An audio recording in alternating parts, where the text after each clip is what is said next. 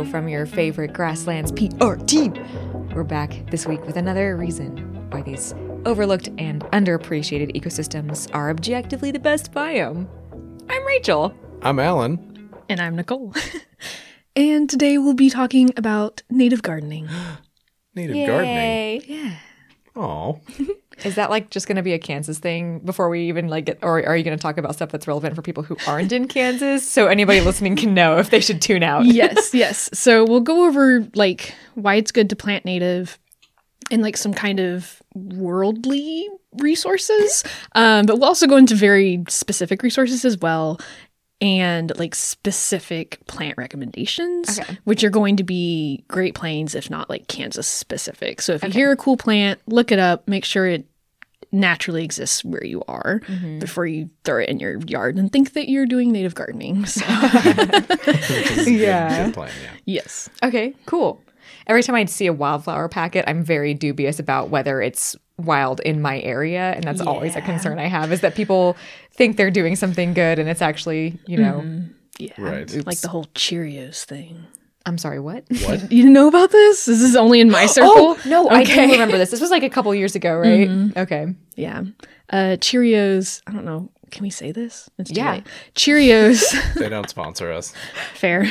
They gave out like native seed wildflower packets in their boxes of cereal. And it included horribly invasive, aggressive plants in the mix. Like not just like, oh, they were marketed at US audiences and they had like European plants, but like European plants that are really aggressive and like terrible. Oh, wow. So, yeah. Oh, God. Nicole, do you mean to tell me that Honey Nut Cheerios has been a long game to destroy the ecology of North America through not only its honeybee mascot, but also through the planting of invasive seeds? I don't think I can legally say that. But like, you know? Big if true. It leaves questions. Okay. It does. It does. This is a more fun conspiracy theory than some I've heard. So. Yeah. I dig it, honestly. It's Sorry, Cheerios, for the slander, that's true. but you can't sue us because we don't believe it. There's a slight cut in the podcast at this point because we began accusing General Mills, the manufacturers of Cheerios, of some pretty intense conspiracy theories regarding the destruction of North American ecosystems. That makes it sound like it's untrue. It is citation needed. Okay. But they did demonstrably distribute really bad wildflower seed mixes. They did do that. But we have to choose to believe that they did it from a place of goodness. That's right. And ignorance. Yes. Incompetence, not malice. Yes. There we go. Yes. So you're off the hook this time, Cheerios. Were we? Do it again and And Nicole's coming for you. yes. That was not a threat for legal reasons. Oh, yes. my gosh. Okay. Absolutely. Anyways. So, native gardening, Nicole. Yes. How do you do it? Good question. Before we get too far, though, I really want to talk about a very exciting announcement. Oh, because on February 7th, the city of Wichita's city council voted to make Wichita the first Bee City USA affiliate in the state of Kansas. Yeah. And yeah, Weird. it's very exciting. It is a nationwide initiative, yes, where they focus on education, creating and improving pollinator habitats, and incorporating pollinator-friendly practices in the city. So it is a big deal. It's not just like a random award or anything. Like, this is something that we have to actively improve our city in order to keep that certification. So, It seems more robust than some of the other programs that we've seen too. Yeah. Like Love Monarch stuff. They often have a focus on like gardening and adding green spaces, but you know, without working on pest management for the city and a lot of other pretty robust things. So it's really exciting. yes. Yeah. Bee City requires like demonstrable changes on a pretty significant scale from local government and from people who are just engaged with native gardening in the town. So it's really, it is really cool. And it's very exciting that Wichita has decided to be a part of it. Yes. Yeah. And that we're a part of it. Yes. With the city. Yeah. Yes. We at Grassland Groupies will be heading the Bee City Committee. And so we will be working with Wichita Parks and Rec and a lot of really great volunteers to make this happen. Yeah. Yeah. We really missed out on an opportunity to call it the Itty Bitty Bee Committee, but it's okay. Yeah. Probably okay that we didn't. Oh. It's pretty cute, though. It can be the unofficial name, you know? Okay. Yeah, for sure. Okay. Great news, Nicole. How do we start making gardens? Yeah. Yes. So now that like we all want to have more native bees, but how? Okay. Right? Yeah. I mean, the first thing I wanted to talk about was why first, just because. Oh, I'm already on the how. Yeah, we got to talk about why first. We'll right. go through it pretty quick, but it's important to talk about because not a lot of people realize like some pretty big like ecological concepts as to why this is so important, specifically around like insects. So most insects, especially like butterflies and moths that have caterpillars, those caterpillars can only eat a specific Host plants. Yes. Oh, yeah. So I feel like the concept of host plants is something that people are vaguely aware of, but not just how like specific it can be. Right. Some species of insects literally can only use like one family of plants or even one specific species of plant to raise its babies on. Yeah. So if they lose that one plant, they just die. Like there's no hope for them. Guess I'll die. Yeah. Yeah, like they cannot raise their young anymore. They're lost. So these relationships are very, very important to their livelihood. So Yeah, I feel like people are somewhat familiar with monarch caterpillars and their Yes. need for milkweed and stuff. Yeah. So that's a nice like entry point for, oh yeah, tons of other insects are very specific too. Like they Yes. only need violets or whatever. Absolutely. And even with like monarchs, like they can use like almost any species of milkweed. So good for them because that's not always true for all Right, insects. What's the most specific one you know of? I mean, there's a Cycnia moth that uses dogbane, I think. Like the one plant? Yeah. And then there's like skippers only use grasses, and a lot of times it's one species of grass. But yeah, and this is like one of my favorite topics is like the relationship between insects and plants. And these relationships are so precise, not only like it's the color of the flowers, it's the shape of the flowers that can also be very, very important. Actually? Yeah. Okay. Yeah, like whenever you're thinking of like adult insects visiting flowers, Oh. the shape and the color of those flowers is extremely important. Okay. So then when you get into, the reason why we plant native over non-native is those non-native plants have not evolved with these insects. The insects either don't know how to access the food within, literally cannot eat it, or there's even if you see pollinators visiting non-native plants, there's been research showing that they're not getting as much benefit as if they had visited a native plant. So the nectar rewards in like a European daffodil for our native plants here in the US is not the same, and it's not as good as a native plant would be for that insect. Okay. Just like nutritionally speaking? Yeah. Oh, wow. Yeah. Interesting. Yeah. So Coevolution to like a T yes. between native plants, native pollinators. Yes, absolutely. Like it's a very delicate relationship. So, and that's why it's so important to have these native plants around, and how even a very small garden can make a really big difference. And I know that not everyone necessarily gardens for bugs, and that's okay. And that's why I garden. But I think it's really important to kind of find your why and find your goal and to stick to it. And maybe that goal changes over time, and that's okay too. But like, for example, native plants are more than just host plants for bugs. There's a lot of native plants that are really good at attracting bees. No, dang it. That's another bug. that is a bug, That Nicole. is Just you need to know. There's also birds. Yes, they exist. Birds is what I was trying to say, and I just said bees instead. I just like bugs, real? Guys. Yes. Nicole, that's so funny.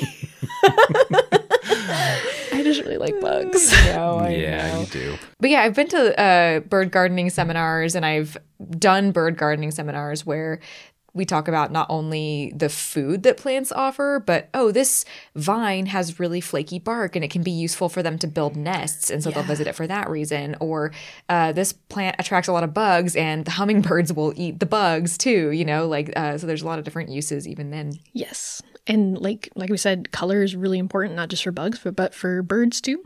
They really like red and orange in particular. So yeah. And like the shape. Hummingbirds like those really long tubey flowers. So yeah, I just love pollinator and plant relationships. It's fascinating. It's kind of the base of the whole thing, really. Yeah. The whole ecosystem. Yeah. That's why I bug. Wait, what? Mm-hmm. That's why. That's why I bug. Yes. You should get that tattoo. That's why I bug. That's why I bug. Most tempting tattoo I've heard. But yeah, that's why I garden for bugs, is like you need the bugs to have the birds a lot of times. And so like if you have healthy bugs, healthy plants, you automatically have healthy everything else, in my opinion. There's a lot of other reasons why people garden. Yeah.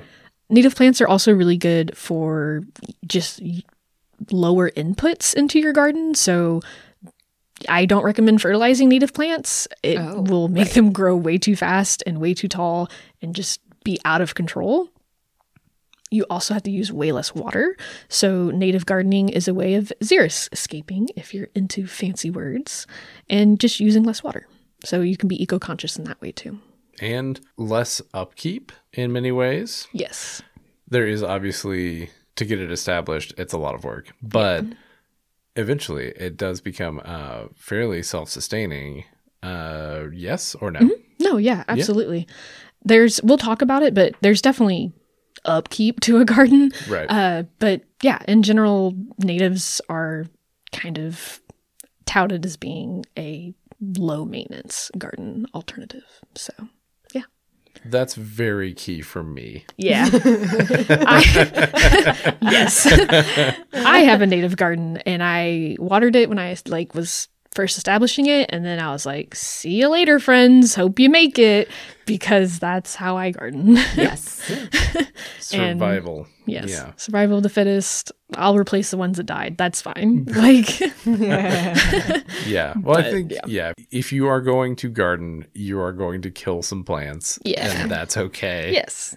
No shame, no judgment. None at all. Just keep going. It's going to happen. It's natural. Yeah. Yes. It's probably less easy to kill native plants, though. One would hope. I would think. Because they've evolved to be here, wherever here is for you. Mm-hmm. So, yeah, they're very well adapted to the environment in which you were planting them. And so they don't need to be babied like a lot of other plants that people insist on putting in their yards. So, and I feel like the third big thing that people like to garden for, like a why that might speak to you if it's not eco-friendliness or wildlife, would just be straight beauty and aesthetic. So that's a big reason why a lot of people garden. And native plants are very unique. They have a lot of different, very fun shapes, colors that last all year, versus a lot of plants that you see in greenhouses. They don't bloom very long and they don't come back the next year.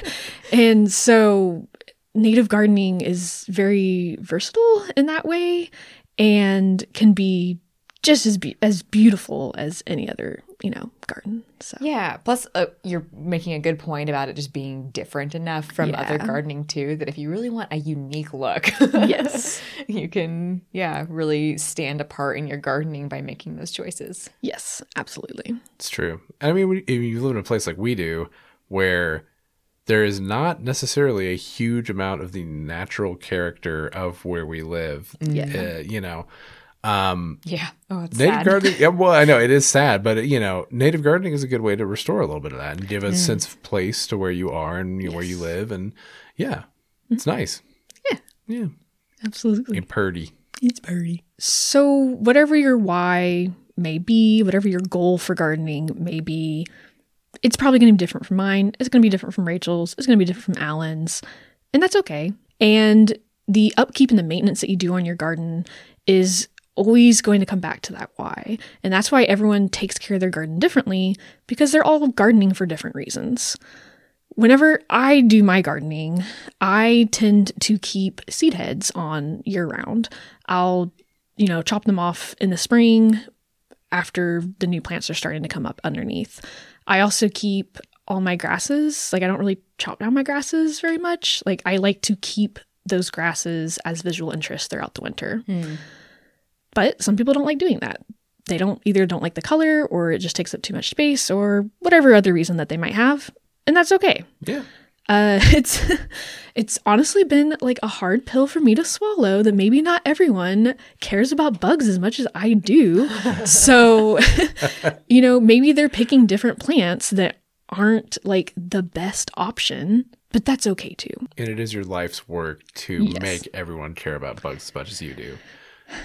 It's still in progress though. Yeah. We're getting there. But yeah, so the upkeep of a garden, even when it's a native garden, is certainly not zero. There's lots of editing that needs to happen. There's lots of weeding that needs to happen.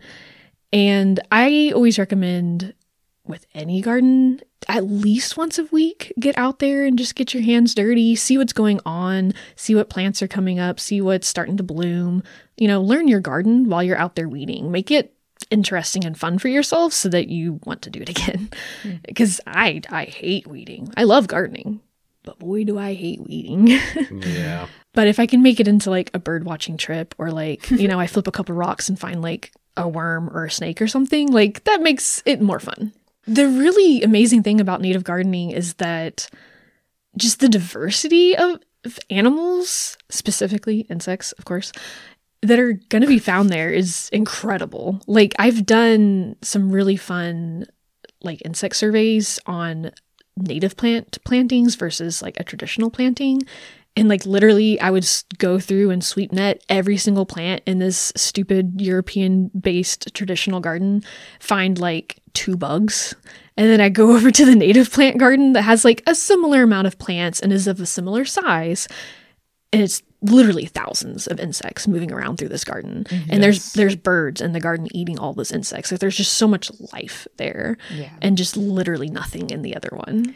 Oof. I think we have all at some point as environmental educators had the experience of like going to a school and taking kids outside to where their school, outdoor spaces, and then trying to sweep for bugs on a lawn, Bermuda grass lawn or what have you, and you get like 3 spiders. Yeah.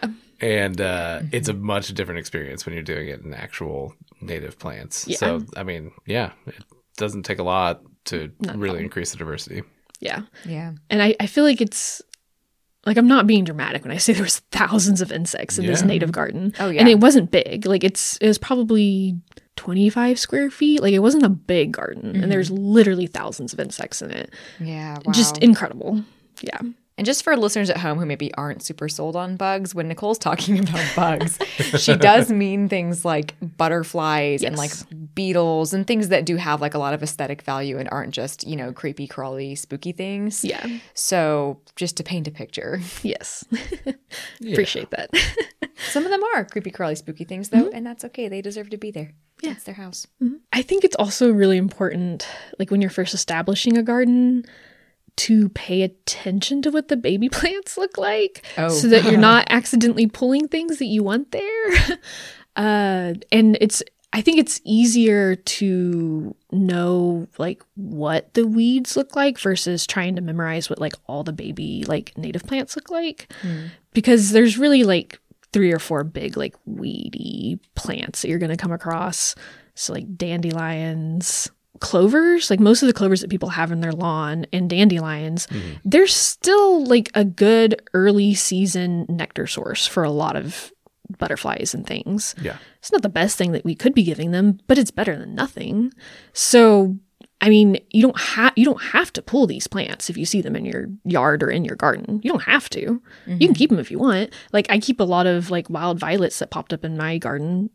I didn't plant them there. I keep the grape hyacinth, not a native, but I keep them because they're pretty. They smell good. They don't last that long. And then all my plants that I want to be there will just take over and it's fine. So yeah, again, it comes back to your why and what you want your garden to look like and why you're gardening. So cool. Yeah, I guess if it's not taking over, then there's not necessarily a reason to remove it. Yeah. But if you want a really aesthetic garden and you want it to be like mulch and like plant, you know, kind of more traditional looking, then you would remove them. And that's fine. Cool. Yeah.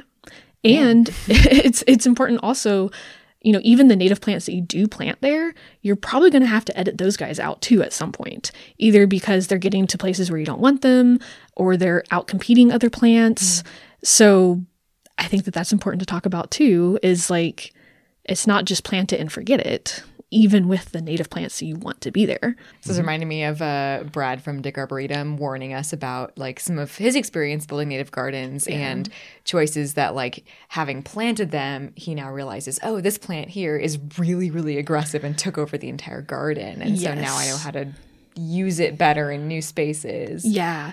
And I think that that's also really important to point out is a lot of these plants act way differently in a garden than they do in like a prairie or like in a forest or wherever you're getting these plants from.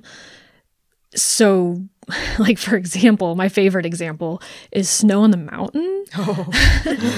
In a prairie, it just grows straight up and has a little tiny like little bloop umbel of flowers. And it's very cute and delicate and just like a beautiful little plant. In a garden with no competition, it turns into a bush. Oh, no. And it's still very pretty and like, I like it. I think it's a very fun garden plant.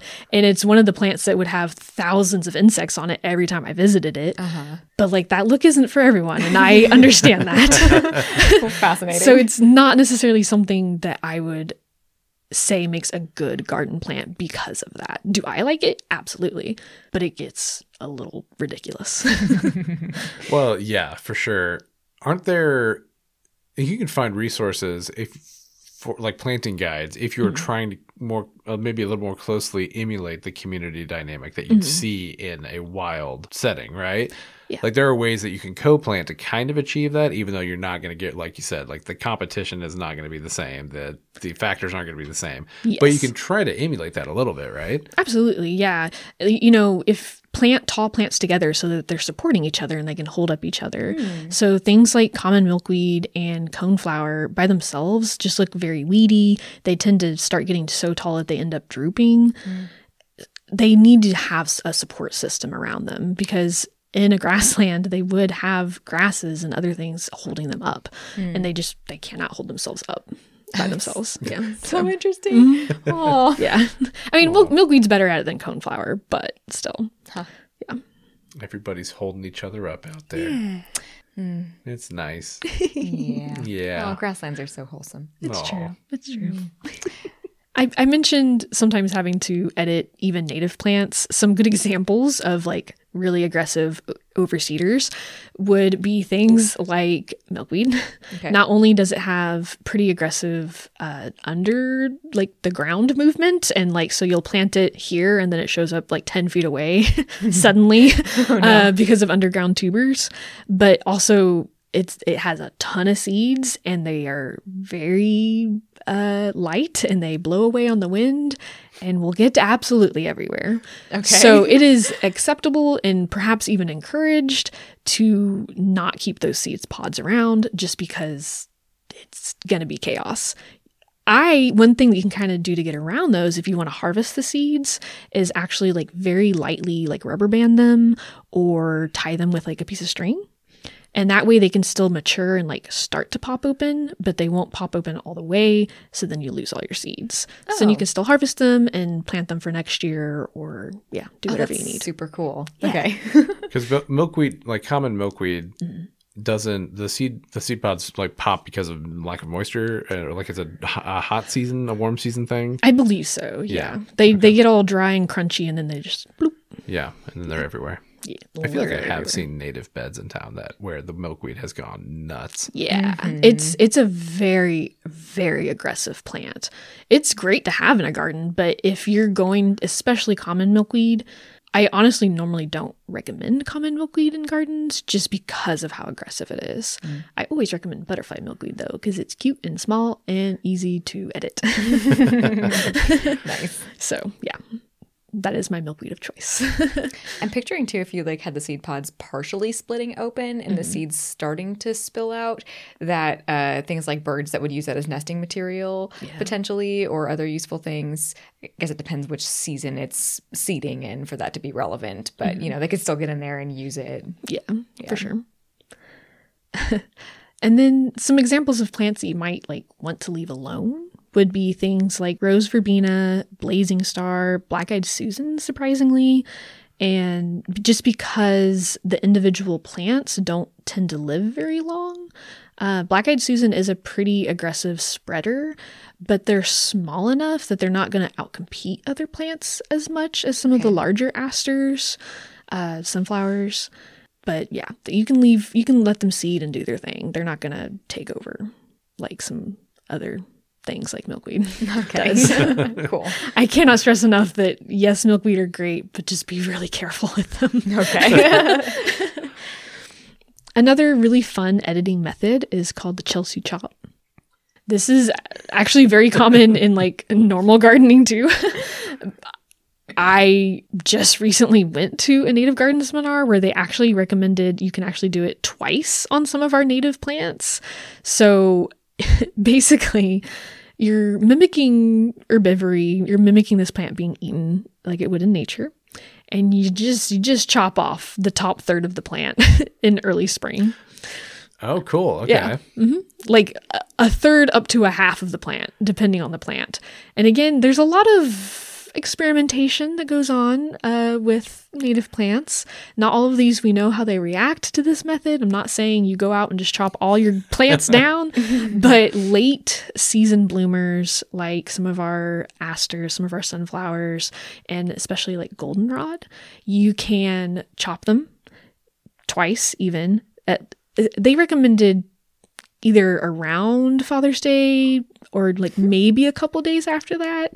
But not much past that, even on the really late season ones like goldenrod, which is like way fall.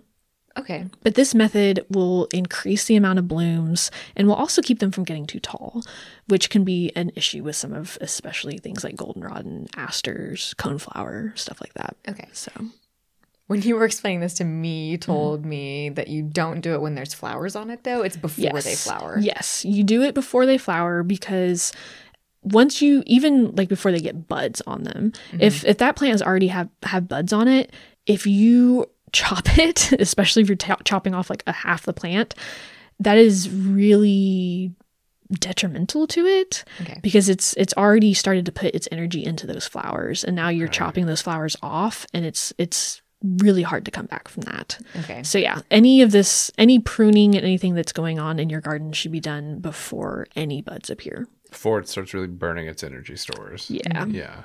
Cool. Yeah, making flowers is very energy intensive for plants. So yeah, thank you for that clarification. You're welcome. Well, it's very fun because I feel like, plants are more resilient than we give them credit for often. They're, not everything is a delicate, orchid that is, if you look at it wrong, it might just say, okay, I'm done. Yeah.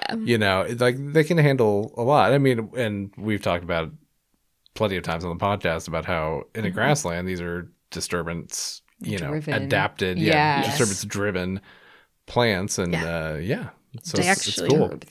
Yes. Disturb They them. like it. They thrive on it. Chop your plants. They say, Chop your plants. hit me again. All right, you made it weird. I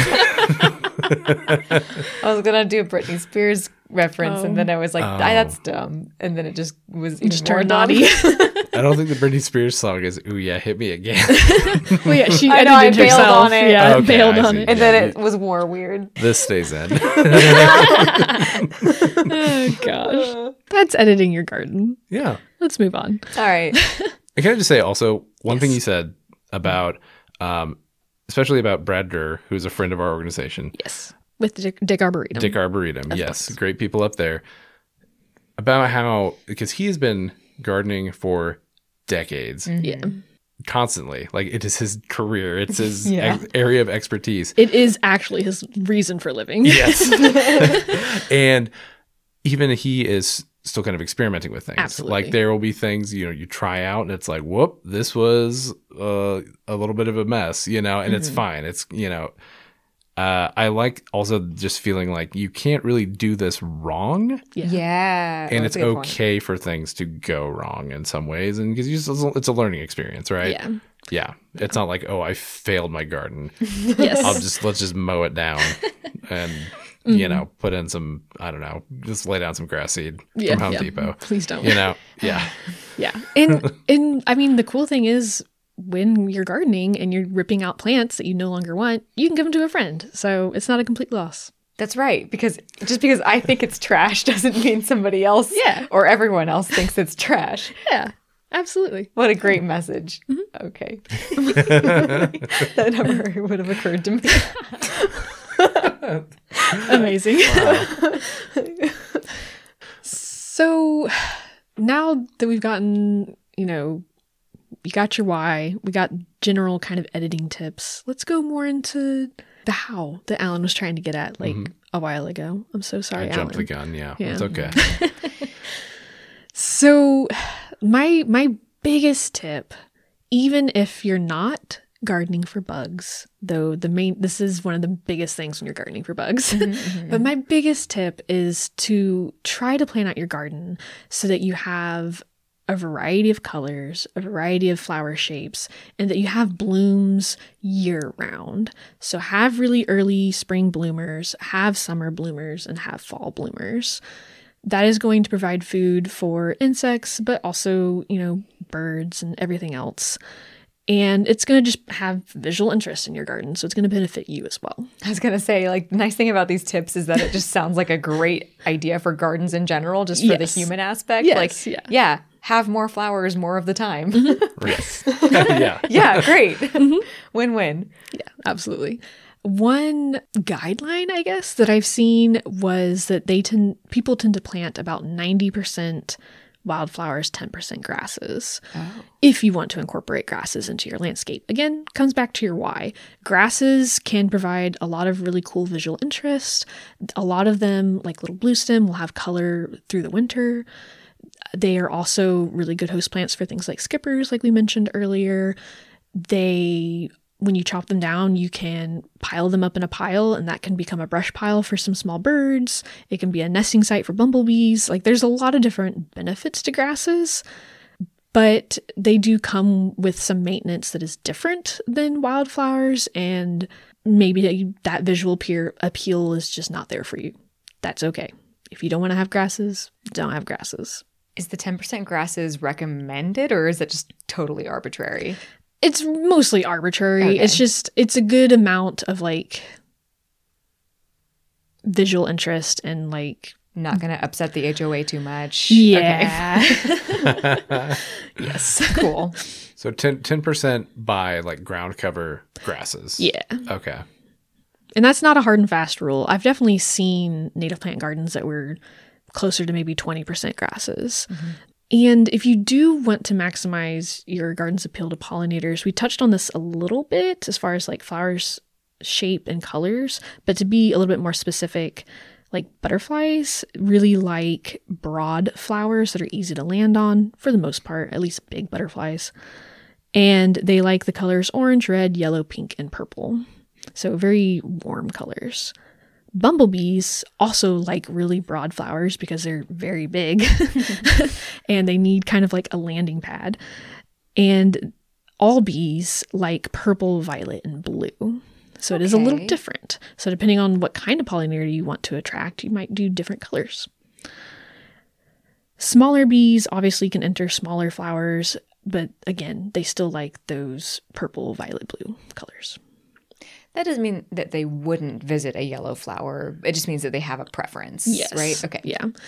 Depending on the flower. Some flowers are just straight up inaccessible to them, depending on the bee. But yeah. And we mentioned red or pink being good for hummingbirds. But then there's also our nighttime pollinators, like bats or moths. They really like white flowers because white stands out at night. that's it. That's why. Makes sense. The other pollinators, like their eyes can just detect those colors the best, and that's why they prefer them. But nighttime, white stands out. So cool. Yeah. Yeah. Very simple. Don't flies also like white flowers? Yes, I do believe so. They also like very stinky flowers a lot of times that Yum. smell like death or poop. So, you know, maybe not the best ones to have around in your garden, but no, have you do them. you. Yeah. Yeah. But yeah. And as far as like design tips, again, it really comes down to personal preference, but some general tips that might seem obvious. But I've also told people and they were like, oh, I never really thought about it. Would be, you know, short plants in the front, tall plants in the back. And also think about the garden from like different angles. So not only things like curb appeal, but what does it look like from inside your house? If you literally put all the short plants in the front and then all the tall plants in the back, and then you're inside your house and all you can see is the grasses that you have in the back, it's not very exciting.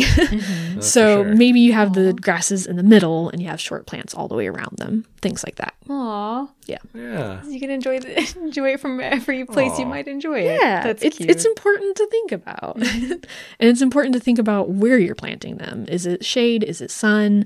But also, is it well draining soil that's going to be really dry because you live next to a river? Or is it very, very clayey and it's going to hold that moisture in? Because different plants, I feel like a lot of people are like, oh, what can I plant underneath this tree? And I'm like, well, I mean, there's plenty of things I could offer you, but like, what's your soil like? That's also almost just as important. So yeah, make sure you're not just looking at like, oh, this is a shade plant. I can definitely use it underneath this tree, because that might not be true. And another big thing that people have a lot of questions about is mulch and how much to use. Again, comes back to your goals. I would recommend in a new garden putting in anywhere between 3 inches, even up to 5 inches of mulch. Whoa, really? Yeah. Oh my God. Yes. So especially if you're doing like a demonstration garden or a garden that's going to be in a high visibility area, that mulch is going to be really helpful for keeping out weeds. So, and you need like several inches to do that really well and not have to be in the garden all the time editing out stuff. So putting in that much mulch would be like an alternative to putting down a plastic barrier or something? Okay. Yeah. And those plastic barriers, please don't use them. One, because they're absolutely horrible for the environment, but also they don't work. So just don't. Just mulch. If you think you have enough mulch, put another inch down. Like, you can't have too much. Just completely coat it. Yeah. To cover the existing whatever. Yeah. You can also use what's called the lasagna method if you're starting a new garden. I was gonna say, I think I think this is maybe what I did. And I did have good results with it. Yeah. But yes, go explain what that is. Yes. So you can use like a layer of cardboard. And again, I say a layer of cardboard. It can be like 2 or 3 layers deep of cardboard. Oh. You put in fresh dirt, not just like what you dug out of this area, but nice, fresh, clean dirt. And then you put in your whatever kind of mulch you want to use. So... Yeah. And you can plant directly through that cardboard and through the mulch your plants. So, yeah. Yes, that is what we did. That when Rachel, you actually helped me put in some native plants a couple years ago, and that's what we did.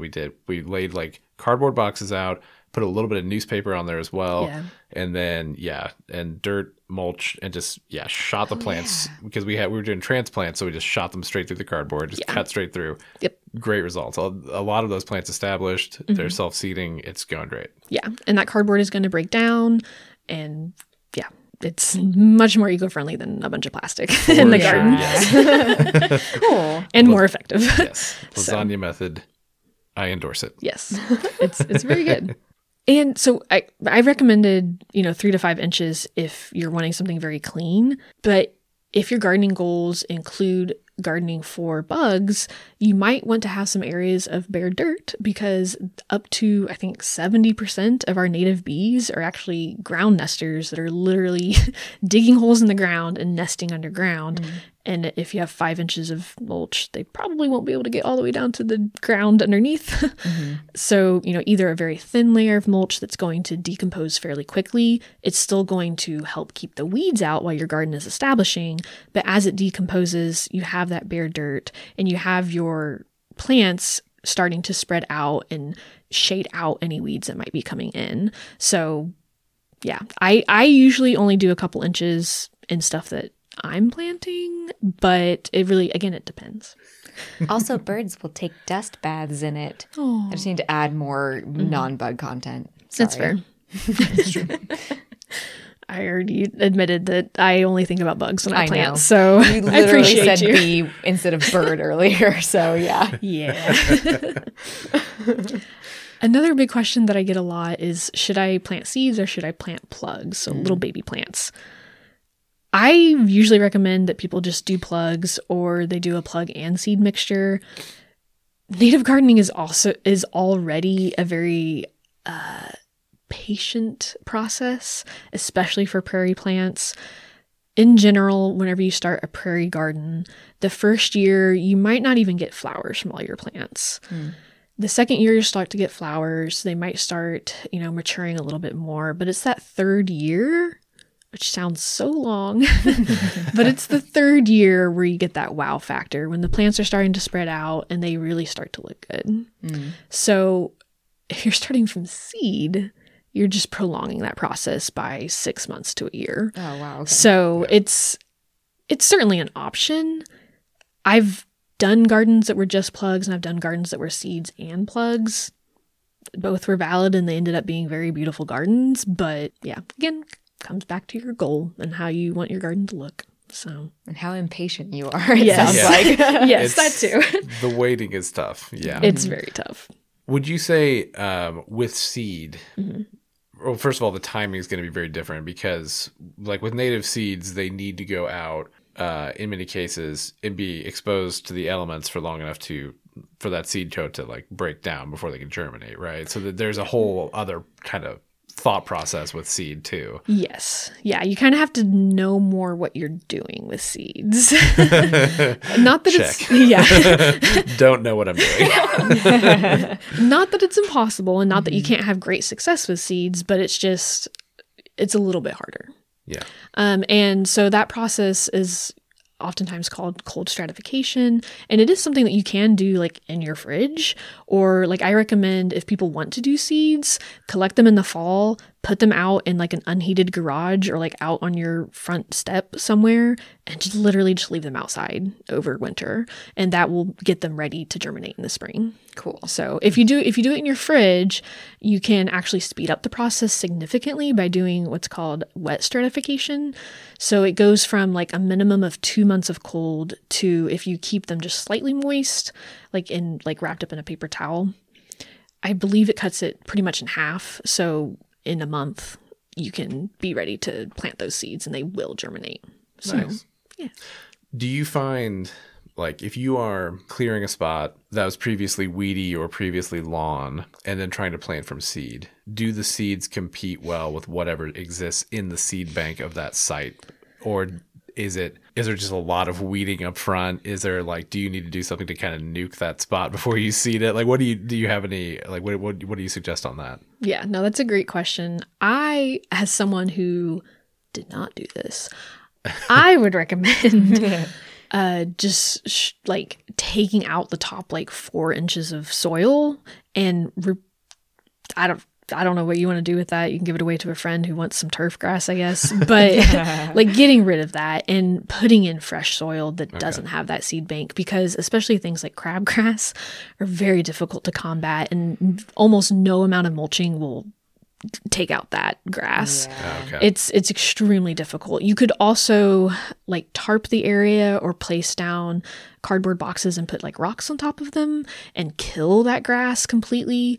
So you would do that in the fall. Oh, solarizing is what they call that. Yeah. Solarizing the grass and completely killing it. It's kind of baking the ground underneath. Yeah. You can use a black tarp and do it in the middle of summer and nothing's going to survive underneath there. So, nice. Okay.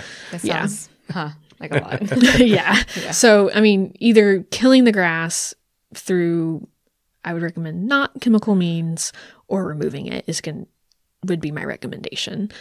I have planted like on top of like semi-weeded kind of pulled out grass.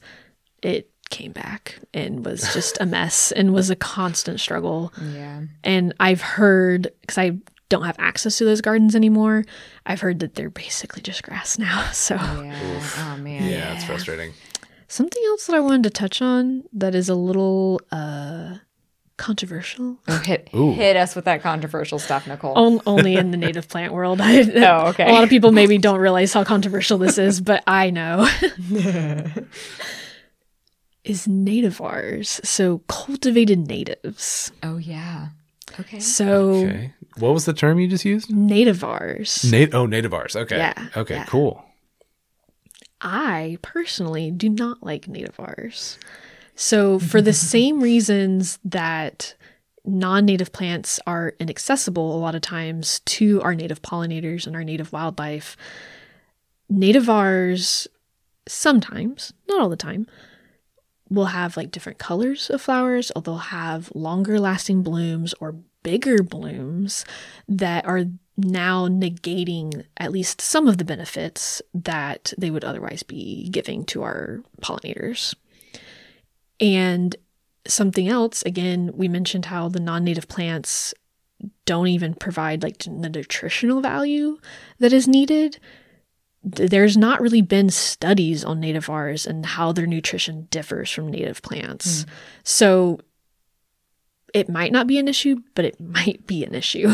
Yeah. A lot of nativars are sold in like big box grocery stores and that sort of thing, as if they are like native plants and they have the same names like Liatris and stuff, but they're, who knows how different, or if they're providing nectar rewards and stuff. Yeah, they might not even have nectar because that's Oh wow. Huh. or fewer seeds, then you're not attracting as many birds, things like that. Yeah. I think the ones I see the most often are yarrow, coneflower, and Liatris sold as like very big. And so just like as a general definition for people who don't understand what we're talking about, they're just selectively bred to be more beautiful or whatever. Like we breed show dogs, you know? So Is the idea kind of like for like native plants for people who are like, you know, might plant annuals, right? Like who that might, you know, want to have like a nice, okay, it's springtime, I want to, you know, get my flower garden going. Don't want to wait 3 years. Like, that's kind of what the nativar's purpose is? I feel like, that's probably part of it, because I guarantee you we've bred them to be quicker producing and like produce more flowers, which again, it might not be a bad thing, but maybe it is. We just don't know.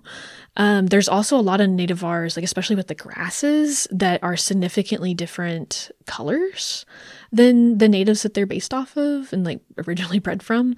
Like there's a lot of different little blue stem varieties that like don't even look like little blue stem. And a lot of times like you can tell a nativar apart from like a true native because they'll have some kind of like fancy name like fireworks or golden parade or something. Man,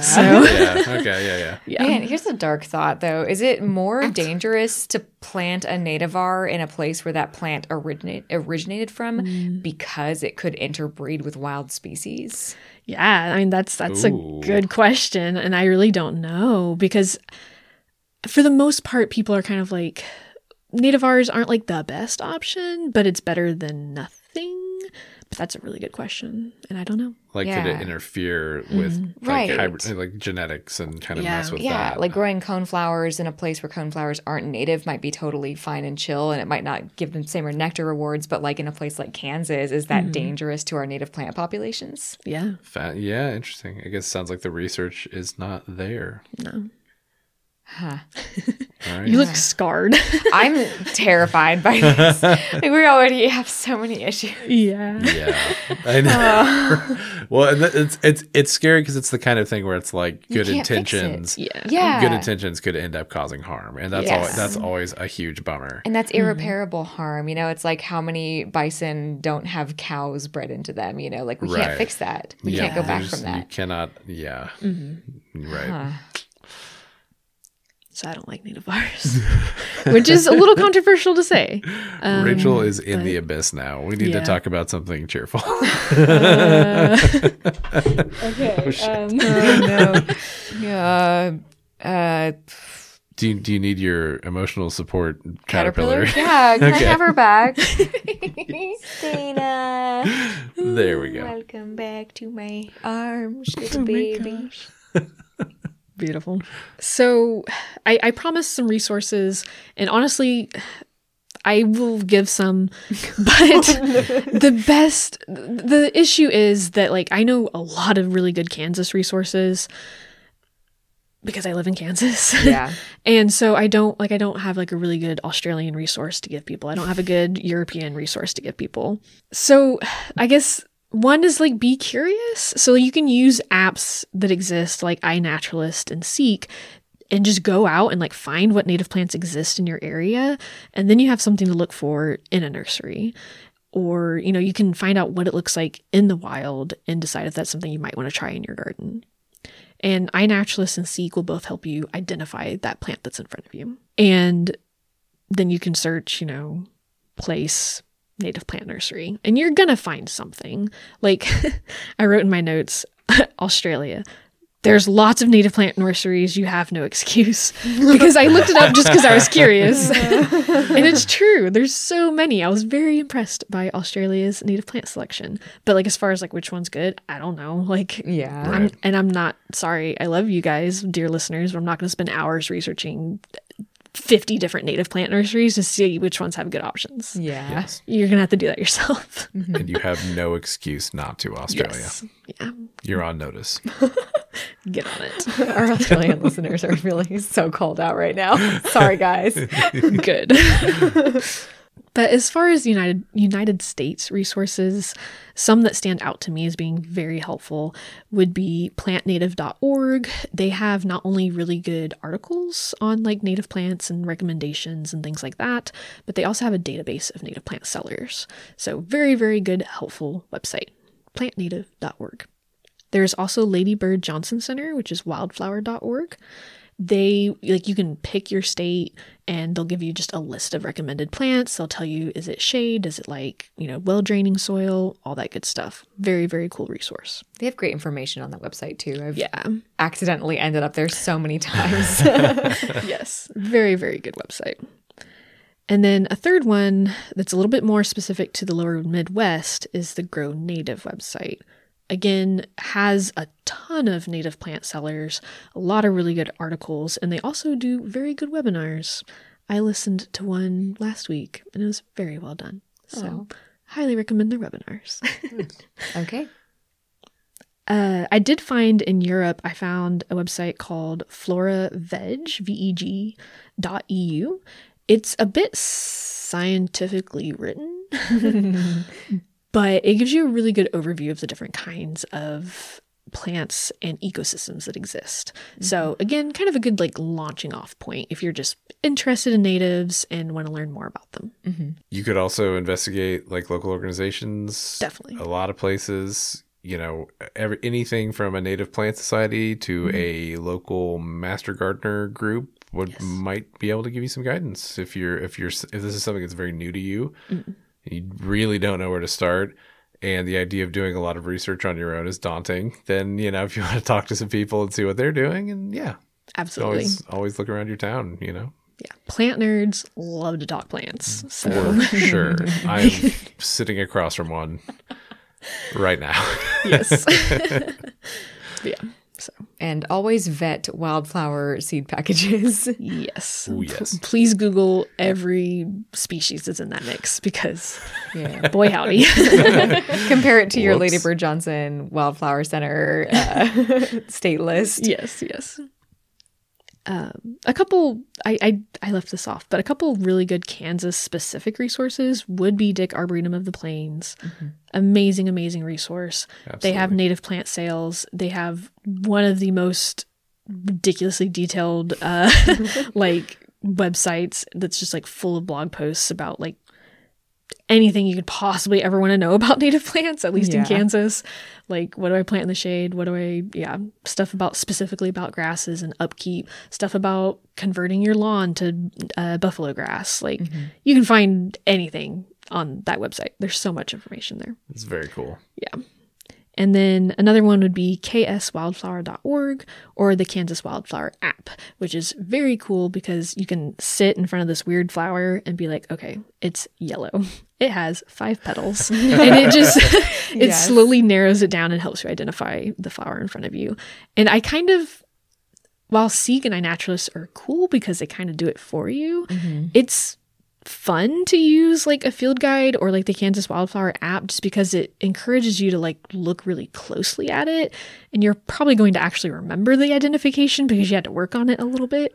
True. So at least that's for me. Every time I identify something with the Seek app, I'm like, cool, and then I just immediately forget it. So, well, because you don't have the tangible memory of saying, oh, it does have leaves that are opposite from each other, or whatever sparked your recognition of it. Right. You haven't actually taken time to observe. You've just pointed your phone at it and it told you what it was. So it's nice. It's a good exercise. Yeah.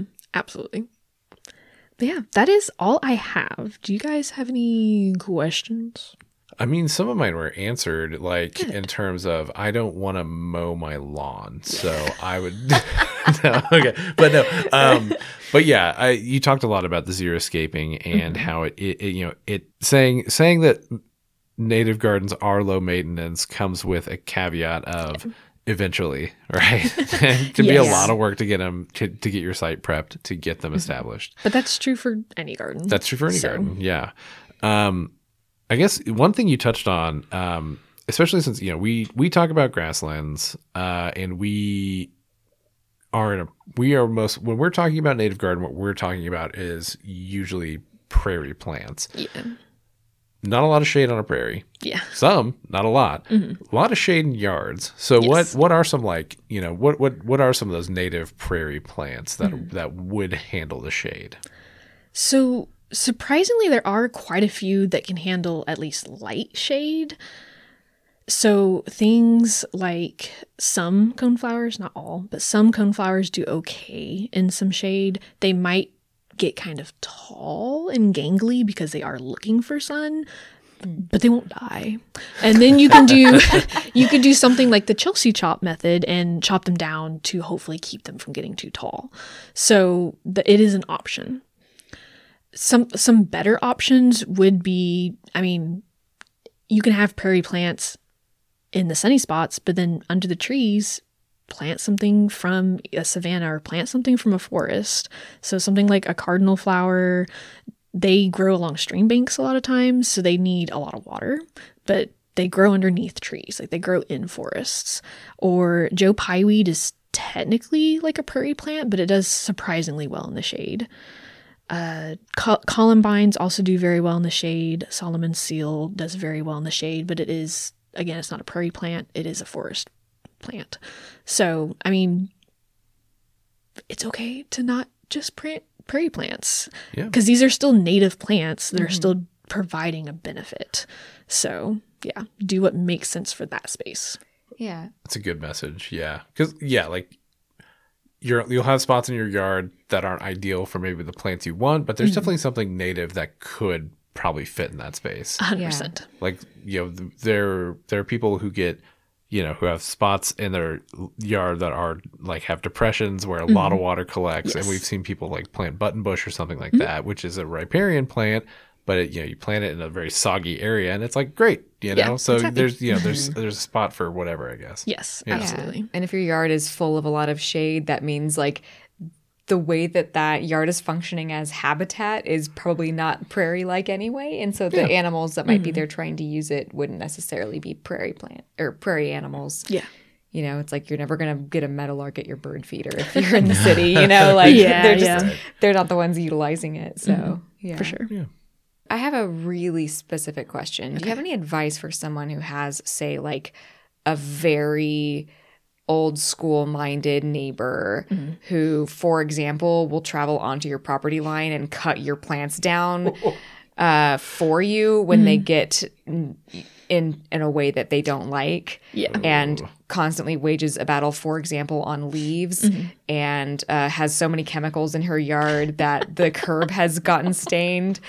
If you have a neighbor like that, is there a way that you can cope and make your more naturalistic yard appealing to them? Something about that seemed very personal. It is.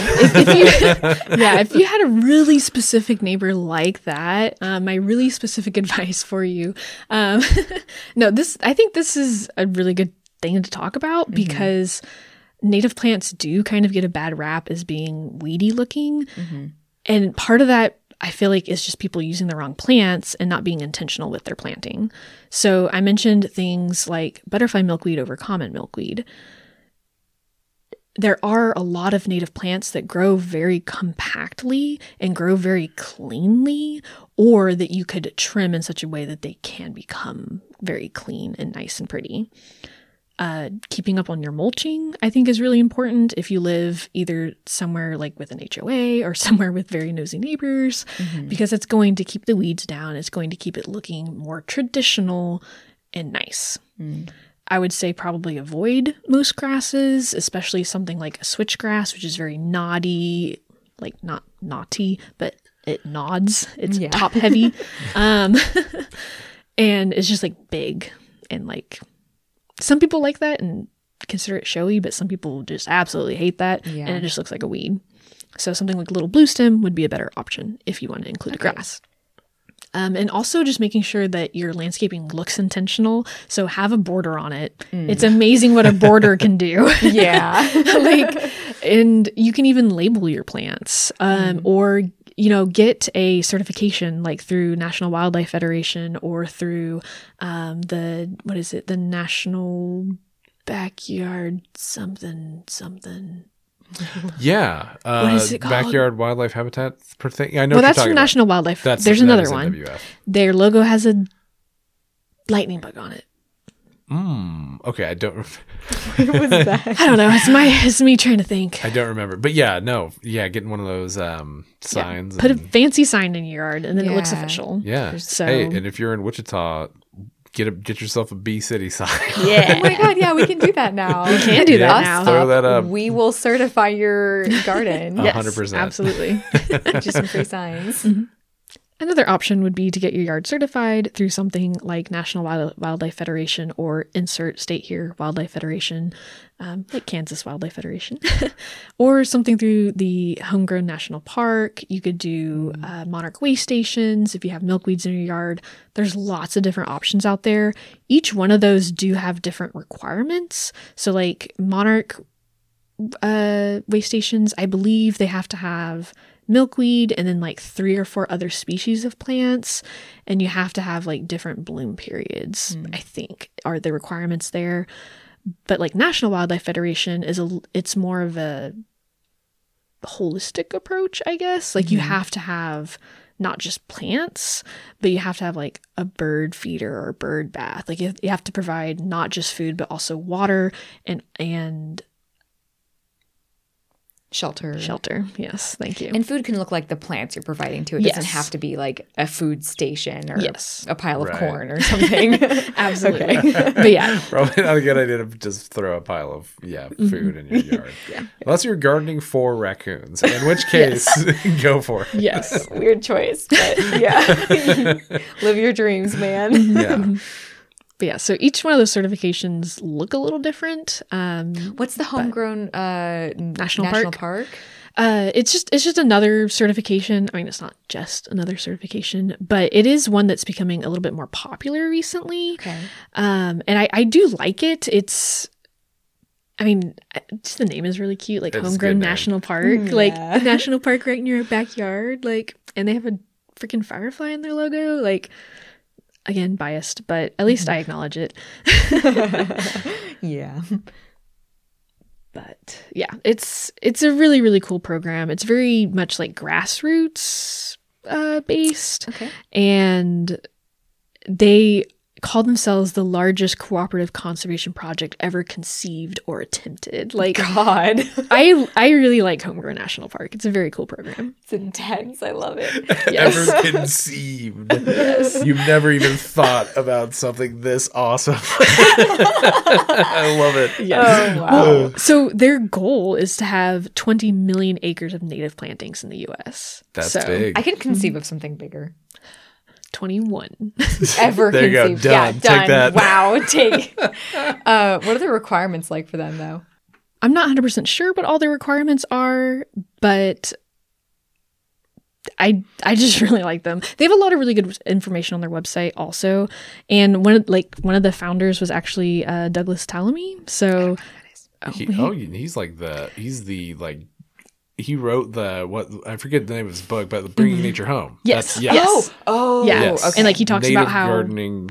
yes, he's OG. Gotcha. Yeah. And And I'm how- terrible with names, but I recognize that book. yes, and how, there's X amount of millions of acres in people's backyards, and if we just band together and make them into native spaces, we'll save the world, which is Wow. a concept that I just love. The stakes are high, people. Yeah. Knowing that, would you say that planting a native garden then would make you objectively better than your neighbors? Yes. What more motivation do you need, people? And you can get it signed to prove it. I like that. I love it. Yeah. I don't think my neighbor would care, but some neighbors would find that really charming. Yeah. And another fun thing that you could do if you're feeling very adventurous, there are a lot of cities that have ordinances that don't allow plants like in your yard over, 2 feet tall or whatever. Oh. And they do not have native plant exceptions. So if you're feeling real rowdy, you could go to your city council and be like, hey, this is unacceptable and it needs to change. Oh my God. Dang. Ooh, be rowdy. I love that. That's Yeah. cool. Okay. City Yes. councils are pretty chill sometimes. We've Yeah. found that out recently by It's working true. with ours. Yeah. So They were very supportive. Like, yeah. yeah. It's pretty great. Yeah. Yeah, it is kind of nice that if you want to actually change something in your community, there are people who actually want probably to see that happen as well. Yeah. And you just need to get together and make it happen. Yeah. It's not like trying to sway the federal government to do something. yeah. It's local action does matter. Yes, 100%. So we are having this native plant discussion in February. Yes. Maybe seems a bit early, but it's a good time to really start planning Yes. for the spring, right? Like Absolutely. this is still garden time. Yeah. Yeah. There is no time to not be thinking about your garden. And no time Okay. to not be and no time to not be outside and enjoying what nature has to offer. And for a lot of people, a garden is a really good excuse to get outside, and I love that. So, Yeah. yeah. So right now is a great time for people to take this and go do stuff with it. Yeah. Research what's native to your area, where you might be able to get those plants, all that good stuff. Plan So, your garden, draw your garden. Yeah. You don't have to be an artist to like draw circles and like color that one blue and pretend like, No, you can it's chart it out whatever. in Excel or something. Yeah. Like, You know? Yeah. yeah. You can, yeah. You don't have to make a really fancy garden plan. Like No. it's whatever works for you. So Yeah. My wife uses like a grid. She draws a grid and she just puts sticky notes everywhere. There's a lot of like, yeah, it's just like this. I think this will go here. This will go here. Yeah. That's so you don't have to be fancy with it. not at all. It's an really cute. experiment. Yeah. I love the sticky note wall method of organizing things. That's so fun. Yeah. If you're a visual person, yes. Yes. Take inspiration from her. Well, thanks, Nicole. And thank you guys for listening. The Best Biome is produced by our nonprofit Grassland Groupies, dedicated to inspiring the conservation of grasslands and also now bringing that grasslands to Wichita. Bee City. Bee City. In the show notes, you can find our website, phone number, social media accounts, etc. So just text, call, or tweet us your suggestions, fan mail, or hate mail. And if you enjoyed the show and want to support us, just tell your friends about us. You can also leave a review for us on Podchaser or Apple Podcasts. Whatever you do to support us, we appreciate it because we literally could not do this without your support. And big shout out to everyone who went and contacted their city council members too, because we saw you and the city council members also told us that they saw you. So thank you for that. You guys are amazing. And that's all we got. So see you in a couple weeks. Bye. Bye.